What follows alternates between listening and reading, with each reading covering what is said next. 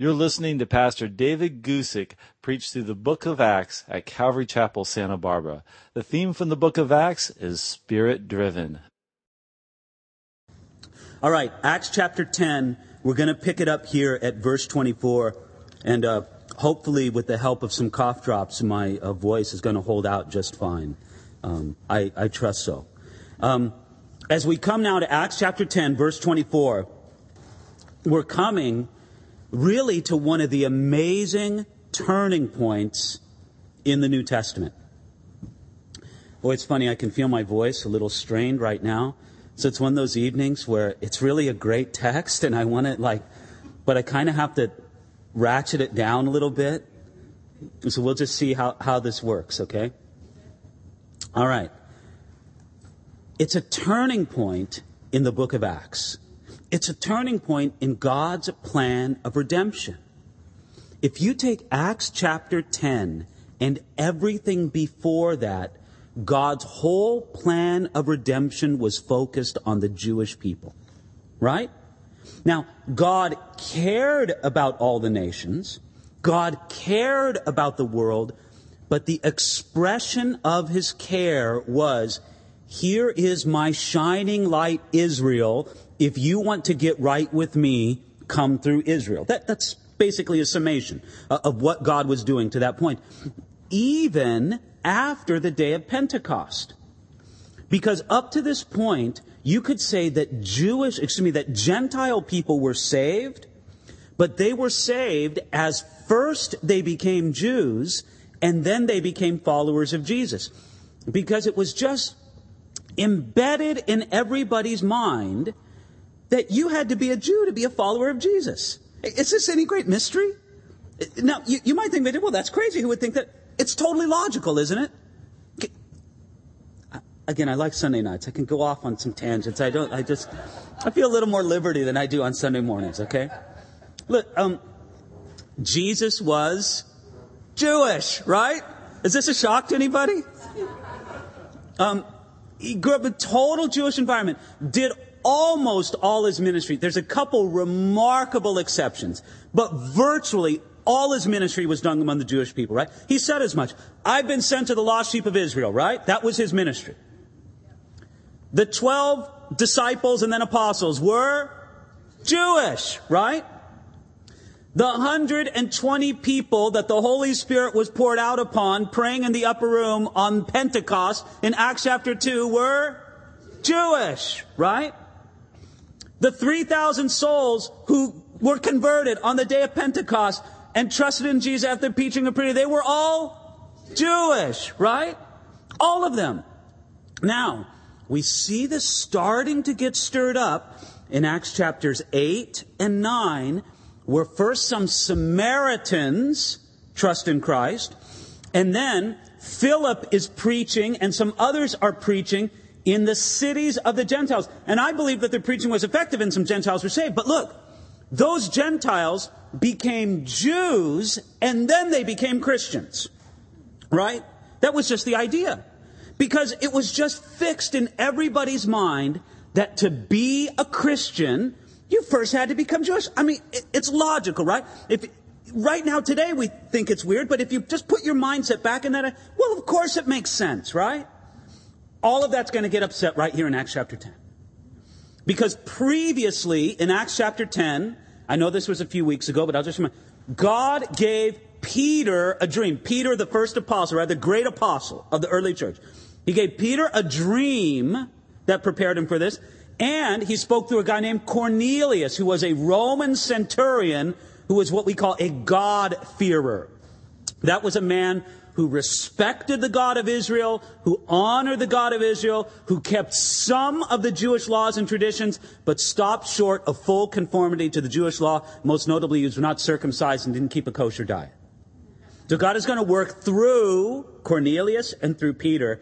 And when we last left our scene in Acts chapter 10, Cornelius had sent 3 men to go fetch Peter. Cornelius lived in Caesarea.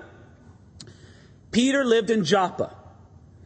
He sent 3 men, 2 servants and a soldier, to go get Peter And it was a remarkable thing when Peter invited those men into his home. They spent the night, and now Peter has agreed to go back with them to Caesarea to meet this man Cornelius. Okay, you ready for that? Verse 24. I would never do such a long introduction on Sunday morning, but I can do it with you guys. And the following day they entered Caesarea. The they is Peter. Okay, I'll just run through the thing. There's Peter. There's the 3 servants from Cornelius, 2 servants and a soldier. Peter brought with him 3 guys. It says earlier in the text, verse 23 says, and some brethren from Joppa accompanied them. I think it was 3 or 4. So altogether the party is 7 or 8 people in total. Okay, going back to Caesarea. Verse 24 again. And the following day they entered Caesarea. Now Cornelius was waiting for them. Now, I love that. It's just a side point, but to me it's one of those delightful little things in the scriptures. To show you what a man of faith Cornelius was. That's faith, people.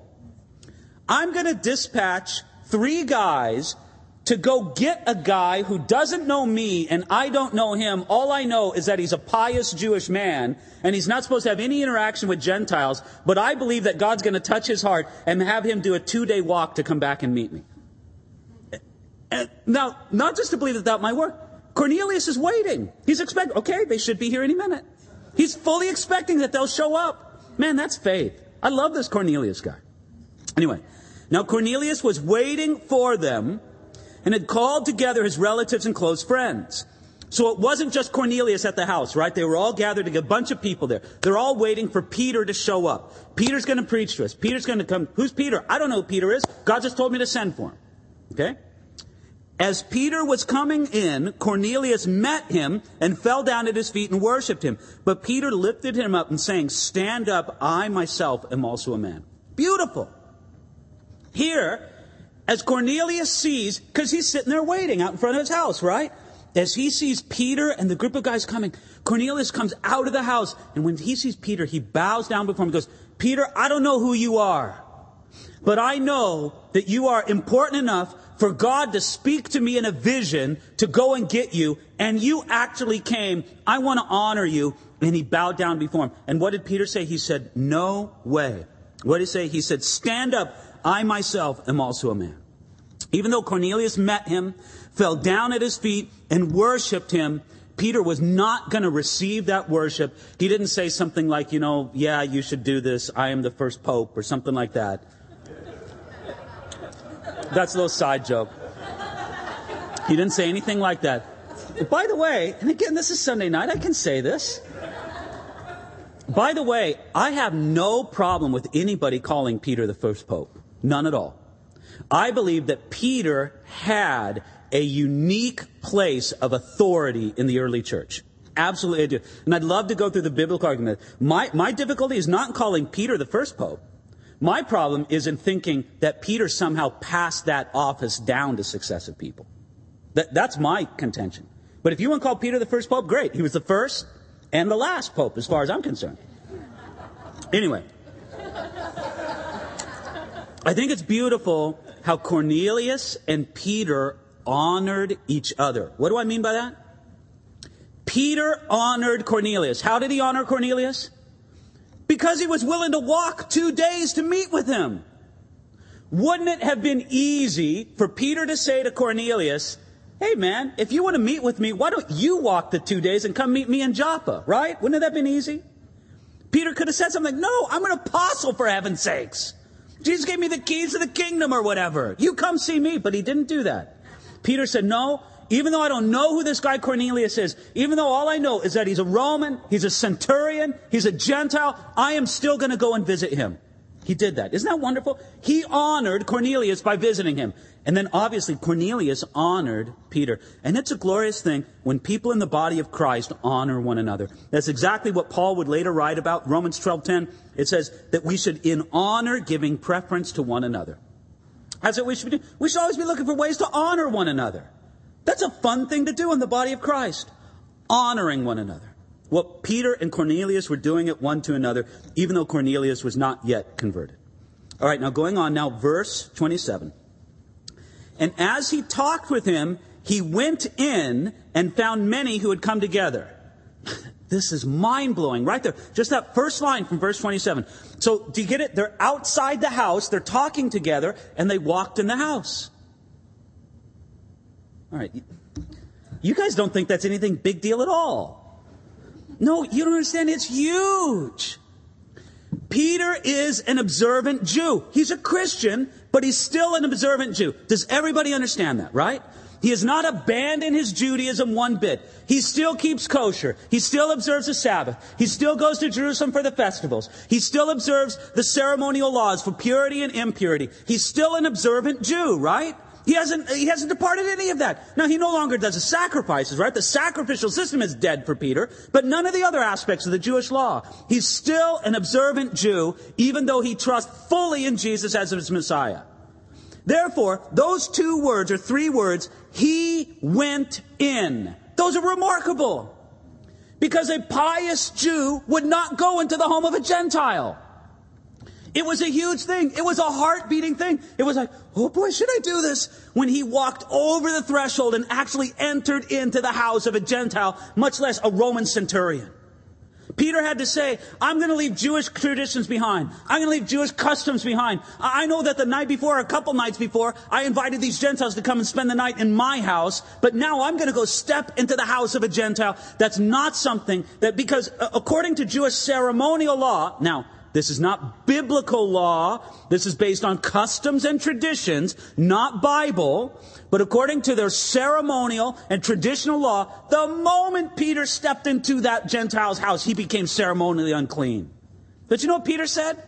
He said, those are customs and traditions. That's not Bible. I don't care. I'm going to do it because God's telling me to do it.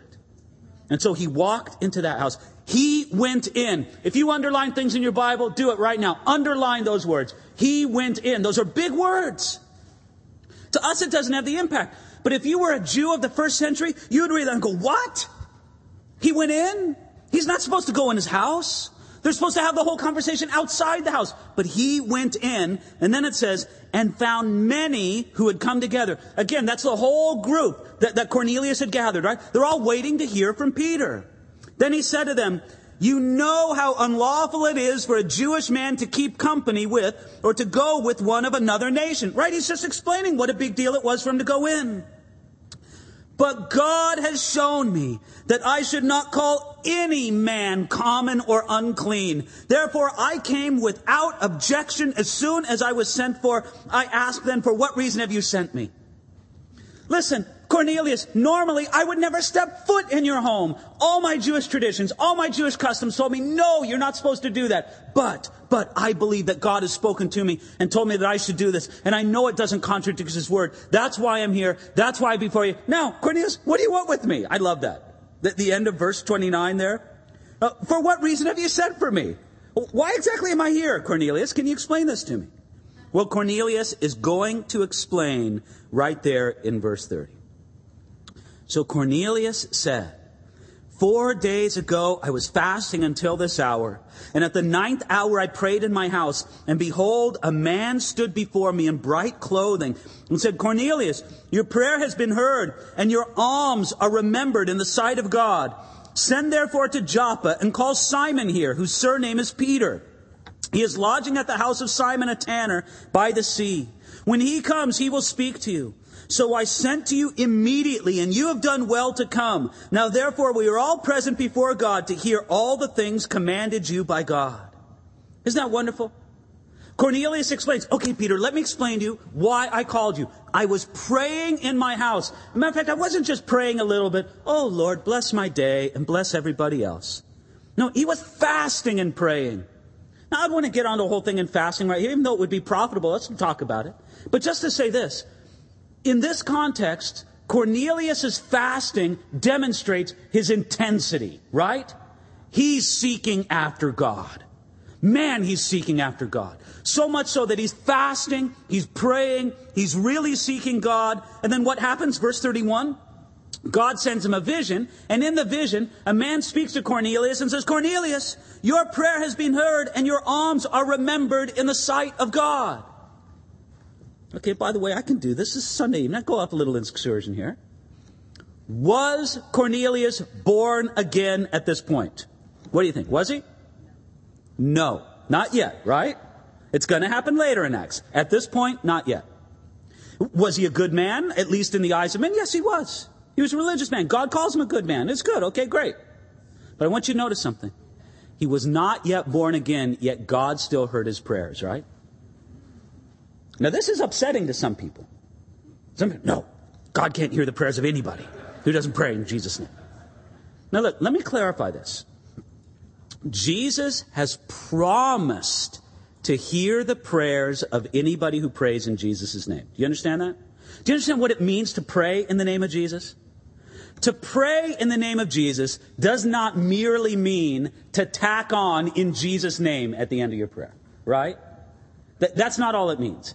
To pray in Jesus' name means to pray with the heart of Jesus, to pray with the mind of Jesus, to pray in the will of Jesus, and most importantly, to pray with Jesus as your mediator, as the one who's the go-between between you and the Father. That's what it means to pray in Jesus' name. And Jesus promised, if you pray in my name, I'll hear you. Doesn't mean that I always answer yes, right? Because sometimes God, in His goodness, in His great love for us, says no to our prayers. How many of you want to praise God this evening for prayers that God said no to, right? That girl in high school that you were so convinced that was the right one for you, right? You look at her now and you say, Lord, thank you. Lord, well, whatever, okay? Well, or something like that, you know? All right, the car you were getting, you know what I mean. Now, God has promised to hear prayer offered in Jesus' name. Now, in His mercy, in His grace, He will often hear the prayers of those who are not yet believers in Jesus. Has He promised to do so? Not necessarily. But God is a God who's rich in mercy. And listen, He has promised this. If you're seeking after Him, you'll find Him. Cornelius was seeking after God. He was going to find Him. He was seeking hard after God, praying and fasting. If tonight you are seeking after God, Jesus is here to meet you. He is. He's here to answer you. Not because He's obligated to, but because He loves you and He'll meet you with His mercy. I just think it's interesting. God specifically says, Cornelius, you're not yet born again, but I've heard your prayers and I've noticed your generosity before God. That's in verse 31. Anyway, at the end of it all, verse 33, this is great at verse 33. He says to Peter, now therefore, we are all present before God to hear all the things commanded to you by God. Isn't that great? Cornelius says, okay, we're ready, Peter. Preach to us. This is a preacher's dream. To have a bunch of people in front of him, and they're all like, okay, we believe God sent you. Now speak to us, preacher. That's a preacher's dream. And you know what? I tell you, that's one of the reasons I love this congregation here at Calvary Chapel, Santa Barbara. I feel that people come expecting to hear God speak to them. They come believing that God has something to say to them. Now listen, it's very important for the preacher to be prepared to preach. Believe me, I'm big on that. The preacher better be prepared. You better do your homework. You better understand what the text says. You better have thought how to explain it. You better have an idea from the Holy Spirit what He wants you to emphasize. It's all very important for the preacher to be prepared on many different levels. But can I say this? The congregation better be prepared too. You better be prepared to come hear the Word of God. You should have your Bible with you and your Bible open. Doesn't matter if it's on pages or if it's on your, phone or electronic thing. Although, look, if you see somebody and they're playing games on their phone instead of looking at, you can poke them in the ribs or something like that. It's okay. But listen, but you should have your Bible in front of you because you should be looking and thinking about what I'm saying and making sure I'm cutting it straight. Don't you ever assume that just because somebody opens up a Bible and starts talking that they're actually teaching from the Bible. And I never, ever, ever mind somebody asking a question saying, listen, you said this, but it says right here in the Bible, what about this? I love questions like that. So you should be prepared that way, but you should especially be prepared with what I call the expectancy of faith. You come expecting that God is going to speak to you. And even if it's through nothing I say, Nothing at all. Maybe nothing I say makes any sense to you or touches your heart at all. That's okay. If you've got an ear to hear, the Holy Spirit will speak to you anyway, right? He'll whisper to your heart if you come with that expectancy of faith. Listen, you probably experience it. You may experience it with me, experience it with other people. Where you hear it, and you know what? Not a single thing the preacher said made any sense to you, but God spoke to you beautifully that morning, right? Well, if you come with that expectancy of faith, God will do it. The preacher needs to be prepared. The people need to be prepared. When both of them are prepared, man, it's glorious before God. All right, Peter's ready. Oh, he's like chomping at the bit. Woo, man, this is great. People are ready here. So now he begins, verse 34. And I'm going to read this long section, verse 34 to verse 43, because it's Peter's whole message here. Now, let me just say this. I believe that Peter's message was probably actually longer than this. When you see sermons recorded in the book of Acts, usually they're condensed. I'm not trying to imply for a moment that they're false. Peter actually said this, but I believe he probably said a lot more as well. And Luke is giving us the Cliff Notes version, just the condensed version here.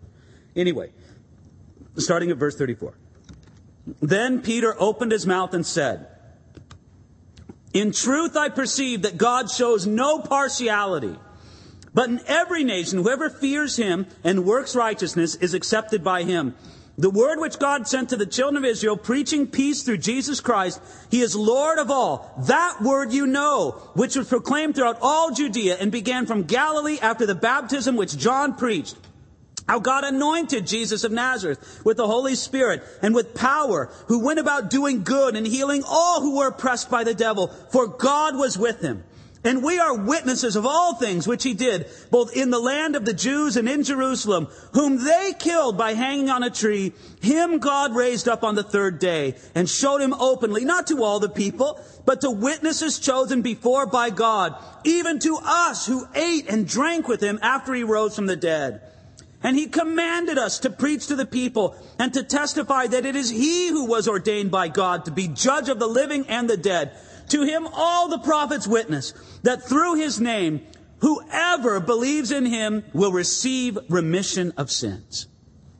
Friends, that is a glorious, condensed version of the life and the ministry and the work of Jesus. But that's not where Peter starts. Peter starts by observing this in verse 34. He says, "In truth I perceive that God shows no partiality." I just want you to think about this for a minute. To this point, Peter had done a lot of preaching, don't you think? He had done a lot of evangelistic preaching, but never deliberate evangelism to Gentiles. He had done a lot of preaching to believers, but never preached to Gentiles. He might have preached to Gentiles who'd become Jews, but they had become Jews, right? He had never really preached to a Gentile audience before, and now he looks over his audience, and they're not Jewish. They're not wearing the Jewish garments. They don't have the Jewish phylacteries and adornments and all that kind of thing. They don't look Jewish, in an ethnic sense. There they are, just a bunch of Gentiles in front of him. And the first thing on his mind is he looks at those people and he goes, you know what? God doesn't play favorites. God shows no partiality. God loves you Gentiles, just as much as he loves the Jewish people. That's the first words out of his mouth. You know what's glorious about that? That is not how the Jewish people of the first century generally thought. There was a tremendous amount of animosity between the Jews of the first century and the Gentiles of the first century. Did you know that anti-Semitism is nothing new? But way back in the first century, and before, of course, way back 2,000 years ago, Gentiles hated Jews. But I'll tell you this, Jews hated Gentiles. They did. They hated each other. So much so that it was a daily prayer that many, I don't want to imply for a moment that every Jewish person 2,000 years ago thought this way, or that every person prayed this prayer, but a common prayer to start the day for a Jewish man in the first century went something like this: God, I thank you that I am not a slave, that I'm not a Gentile, and that I'm not a woman. Well, yeah, that's pretty tough, isn't it? That's how they would begin their prayer. That's how they begin their day, with that prayer. It went so far to say this: that they would take an oath saying that it was forbidden to help a Gentile in any way. A Gentile comes to you on the street and asks directions, you don't help him. A Gentile woman's giving birth, you can't help her. Even if you help her, all you're doing is bring another Gentile into the world. Now look, I don't want to imply for a moment that every Jewish person of that day felt that way, nor do I want to imply that it was a one-way street. No, if anything, Gentiles hated Jews more than Jews hated Gentiles. But there was a lot of animosity between the two. You want to know how much Jews were hated by the Gentiles? The Gentiles looked at the Jewish people and they said they're weird religious traditionalists, they're evil plotters, and that they worship pigs. Do you know that's what they said about Jews in the first century? They said that they worship pigs. Why would they say they worship pigs? Well, they don't eat them, right? They must worship them. That's why they won't eat them. Weird, twisting, bizarre things, lies about one or the other, they would say. Listen, all of that changed with the spread of the gospel. Christianity was the first religion to disregard racial, cultural, and national limitations. They said the gospel is for everybody. Matter of fact, notice what he said there in verse 35. This is glorious. He said, but in every nation, whoever fears him and works righteousness is accepted by him. Whoever fears him, whoever works righteousness, that one is accepted by him. Now please understand, Peter's point was not to imply that men like Cornelius were already right with God and didn't need to become Christians. Instead, the point was that they should not feel excluded from God because of their national background. And that's a message for today as well. You know, some people think that God only sees color, but no, God only sees the heart. God doesn't see economic status. He only sees the heart. He doesn't see nationality or ethnic group. God sees the heart. That's what God cares about. So much so that in verse 36, he says, He is Lord of all. That's a powerful phrase. Not only showing that Jesus is God, but that Jesus is God of all. I love that. No partiality. You can come to God. Now look, I have to go off on a little digression here that I didn't deal with on Sunday morning, but like I say, Sunday evenings I feel the liberty. I always try to look at a passage and think, how might some people that I might disagree with look at this passage?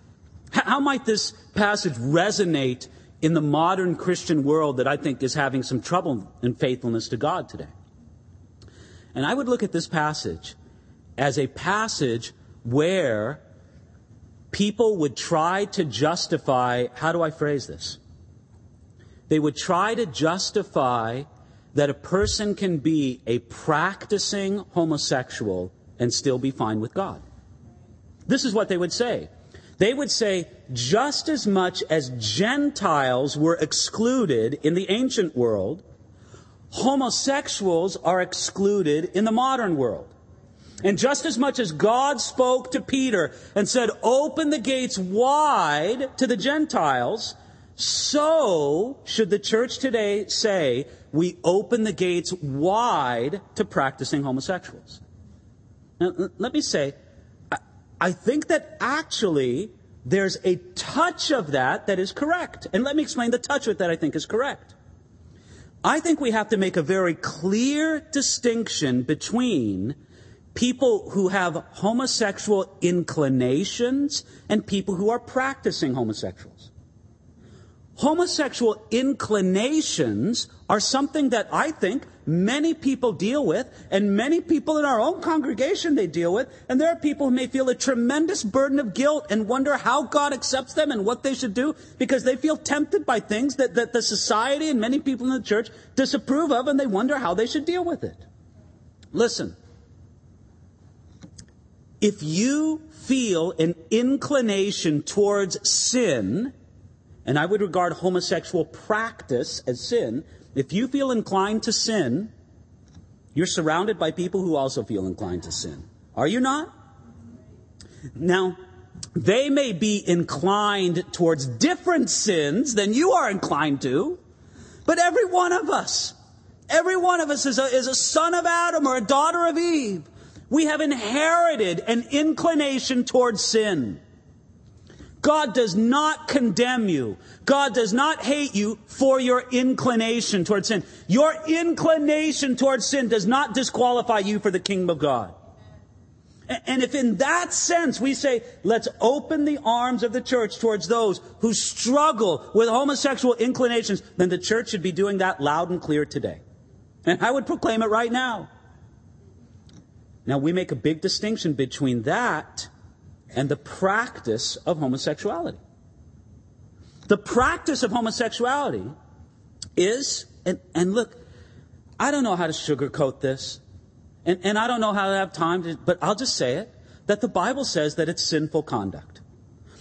The Bible doesn't mark it out as being especially sinful conduct, but it is what we would call sexual sin. And it is sexual sin among many sexual sins. I don't look at the person who struggles with homosexual inclinations as to be any worse than the person who struggles with adulterous inclinations. Both of them are struggling with sexual sin. And I would say to both of them, don't practice your inclinations. Look to the power of God and look to Jesus' saving work in your life and do not practice such inclinations. Now, that's what I believe God's message would be to people in that. Matter of fact, I think Peter makes it so clear.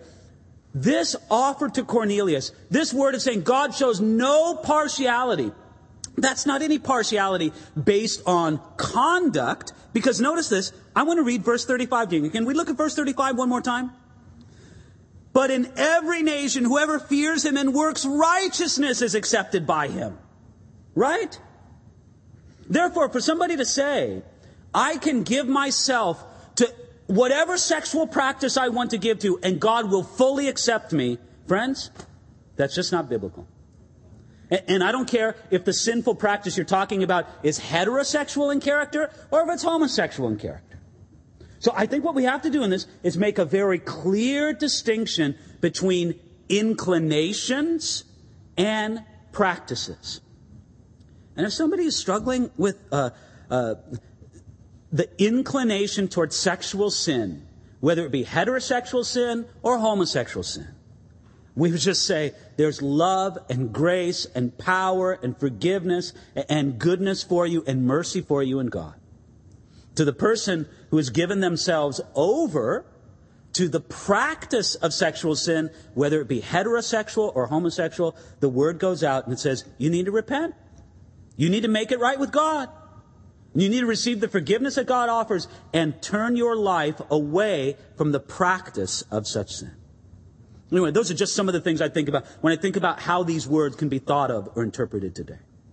Nevertheless, starting in verse 37, Peter gives a great summary of the work and ministry of Jesus. He says, verse 37, Jesus was baptized in identification with humanity. Verse 38, Jesus was anointed with the Holy Spirit and with power. Verse 38 again, Jesus went about doing good and healing, delivering those who were oppressed by the devil. Verse 38 again, Jesus did this with the power of God because God was with him. On to verse 39, Jesus did these things in the presence of eyewitnesses. Verse 39 again, Jesus was crucified. Verses 40 and 41, Jesus was raised from the dead, resurrected in the view of many witnesses. Verse 42, Jesus commanded his followers to preach the message of who he is and what he did. Verse 42 again, Jesus is ordained by God to be the judge of the entire world. And then verse 43, Jesus is the one foretold by the prophets. I mean, look at that. Point. That's a very succinct and powerful expression of who Jesus is and what he did. And at the end of all that, he gives this great statement, verse 43, whoever believes in him will receive remission of sins. His brief sermon concluded with an understanding of the broadness of God's promise of salvation. Notice it carefully. Whoever believes, Jew or Gentile, slave or free, white or black, good or wicked, rich or poor, whoever believes. You put your trust in Jesus. You turn to him and away from your sin, and you will be forgiven your sins. Isn't that beautiful? You'll be forgiven. This forgiveness is openly offered to all. You believe on Jesus. And friends, inherent in the call to believe is a call to repent, to turn towards Jesus and away from our sin. Verse 44. While Peter was still speaking these words, the Holy Spirit fell upon all those who heard the word. You know, I wish I knew what that looked like. I wish I knew. Don't you? Now, we know that it had to do with some phenomenon of spiritual gifts, because in just a few moments, it's going to mention that they spontaneously praised God, magnified God in these previously unknown tongues to them, just like the apostles and the other followers of Jesus did on the day of Pentecost. So we know that was something like it. But I believe there was more to it than that. Let's read the whole section. Verse 44 again. While Peter was still speaking these words, the Holy Spirit fell upon all those who heard the word. And those of the circumcision who believed were astonished, as many who came with Peter, because the gift of the Holy Spirit had been poured out on the Gentiles also. For they heard them speak with tongues and magnify God. Then Peter answered, can anyone forbid water that these should not be baptized who have received the Holy Spirit just as we have? And he commanded them to be baptized in the name of the Lord, and they asked him to stay a few days. I don't know exactly how it happened, but while they were listening to Peter, the sermon was interrupted in some visible, demonstrable way. The Holy Spirit was poured out on people, and people believed unto salvation. They believed unto forgiveness. I don't know what it was like. I'll tell you what's in my mind. This might not be accurate at all, but it's just what I think. I believe that somebody stood up, and under the inspiration of the Holy Spirit, they said, I believe. I want to repent of my sins. I want that. Look at the last words Peter said. Verse 43. Whoever believes in him will receive remission of sins. Can't you imagine some of them standing up and saying, I want that. That's for me. And at that moment, just the Holy Spirit falling on it, then everybody agrees, I believe, I want some of that. And they're instantly filled with the Holy Spirit in a radical, remarkable way. Listen, it's just remarkable to see what God did there. And he did it to them as they were still Gentiles. They did not have to go through Moses to Jesus. God was saying, you can come to me directly, Gentiles. Not a one of them was circumcised. Not a one of them had observed kosher dietary regulations or the ceremonial law. The doorway was wide open for them as Gentiles to come to Jesus directly, and it blew everybody's mind. Everybody. Look at it right there. It says in verse 45, those of the circumcision who believed were astonished. They're like, you got to be kidding me. This amazing gift of the Holy Spirit and repentance is poured out upon these people. And they still got a ham sandwich in their hand. What's up with that? He's still picking out the bacon from his teeth. I can't believe it. And the Holy Spirit's down upon these guys. How can that be? But you see what a powerful thing this was? God was making it loud and clear. Now, this is what really blew my mind. I never considered this before. Okay, it says in verse 45, those of the circumcision who believed were astonished. Those were the people who accompanied Peter from Joppa, right? Now, I'm assuming, I know it's a bit of assumption, but come on, give me a little bit of slack here. I'm assuming that these were people who were saved after the day of Pentecost, not on the day of Pentecost. They had not personally experienced the phenomenon of the day of Pentecost, right? Now, Peter had experienced it, right? He was there. But I'm assuming that these other ones who came with Peter, they were saved in the 8, 9, or 10 years since the day of Pentecost. They had not experienced personally the phenomenon of the day of Pentecost. But these Gentiles get to experience it even though they had not. You know what he was saying? He was not just saying that the Gentiles' salvation was equal to the Jews. God was even going beyond that. He was saying that the Gentiles' salvation was equal to the apostles. Because that's what they received on the day of Pentecost. It was a huge, massive, 10-ton stamp of approval upon what God was doing among the Gentiles. God saying, you don't have to come through Moses to come to me. I will deal with the Gentiles directly. They can come straight unto me. Isn't that glorious? And now today, we take it for granted, don't we? Have any of you struggled with this idea that you have to go through Moses in order to get to Jesus? You probably never thought of it before, right? But there was a time in the church when it was just taken for granted that's what you had to do. But all of it changed right here. And now I hope you understand, just as they understand, that you can come straight to Jesus. Straight to him. You don't have to go through Moses. You don't have to go through me. You don't have to go through a priest. You don't have to go through an organization. You can go straight to Jesus, and he will bring you the forgiveness of sins if you will repent and put your trust in him. Now, just to demonstrate that these people were full-fledged members of the body of Christ, what does Peter do? Look at it right there. It's towards the end of the chapter. Right there it says, verse 47, "Can anyone forbid water that these should not be baptized who have received the Holy Spirit just as we have?" I imagine Peter looking at his fellow Jewish Christian friends, right, who came to sort of observe and supervise. He goes, "Are you guys going to deny them to be baptized? Look, they got the same thing we got on the day of Pentecost. You didn't even get that. Are you going to deny them that they should be baptized?" And then I love what it says in verse 48. He commanded them to be baptized in the name of the Lord. I never really noticed that before. But I've never gone around commanding somebody to be baptized. But isn't that cool? He looked at those Gentiles and he goes, "You believe? I command you to go get baptized. Go now. You go. We're going to baptize you now." "Well, I don't know if I want you get baptized now," Peter says. "I command you to get baptized."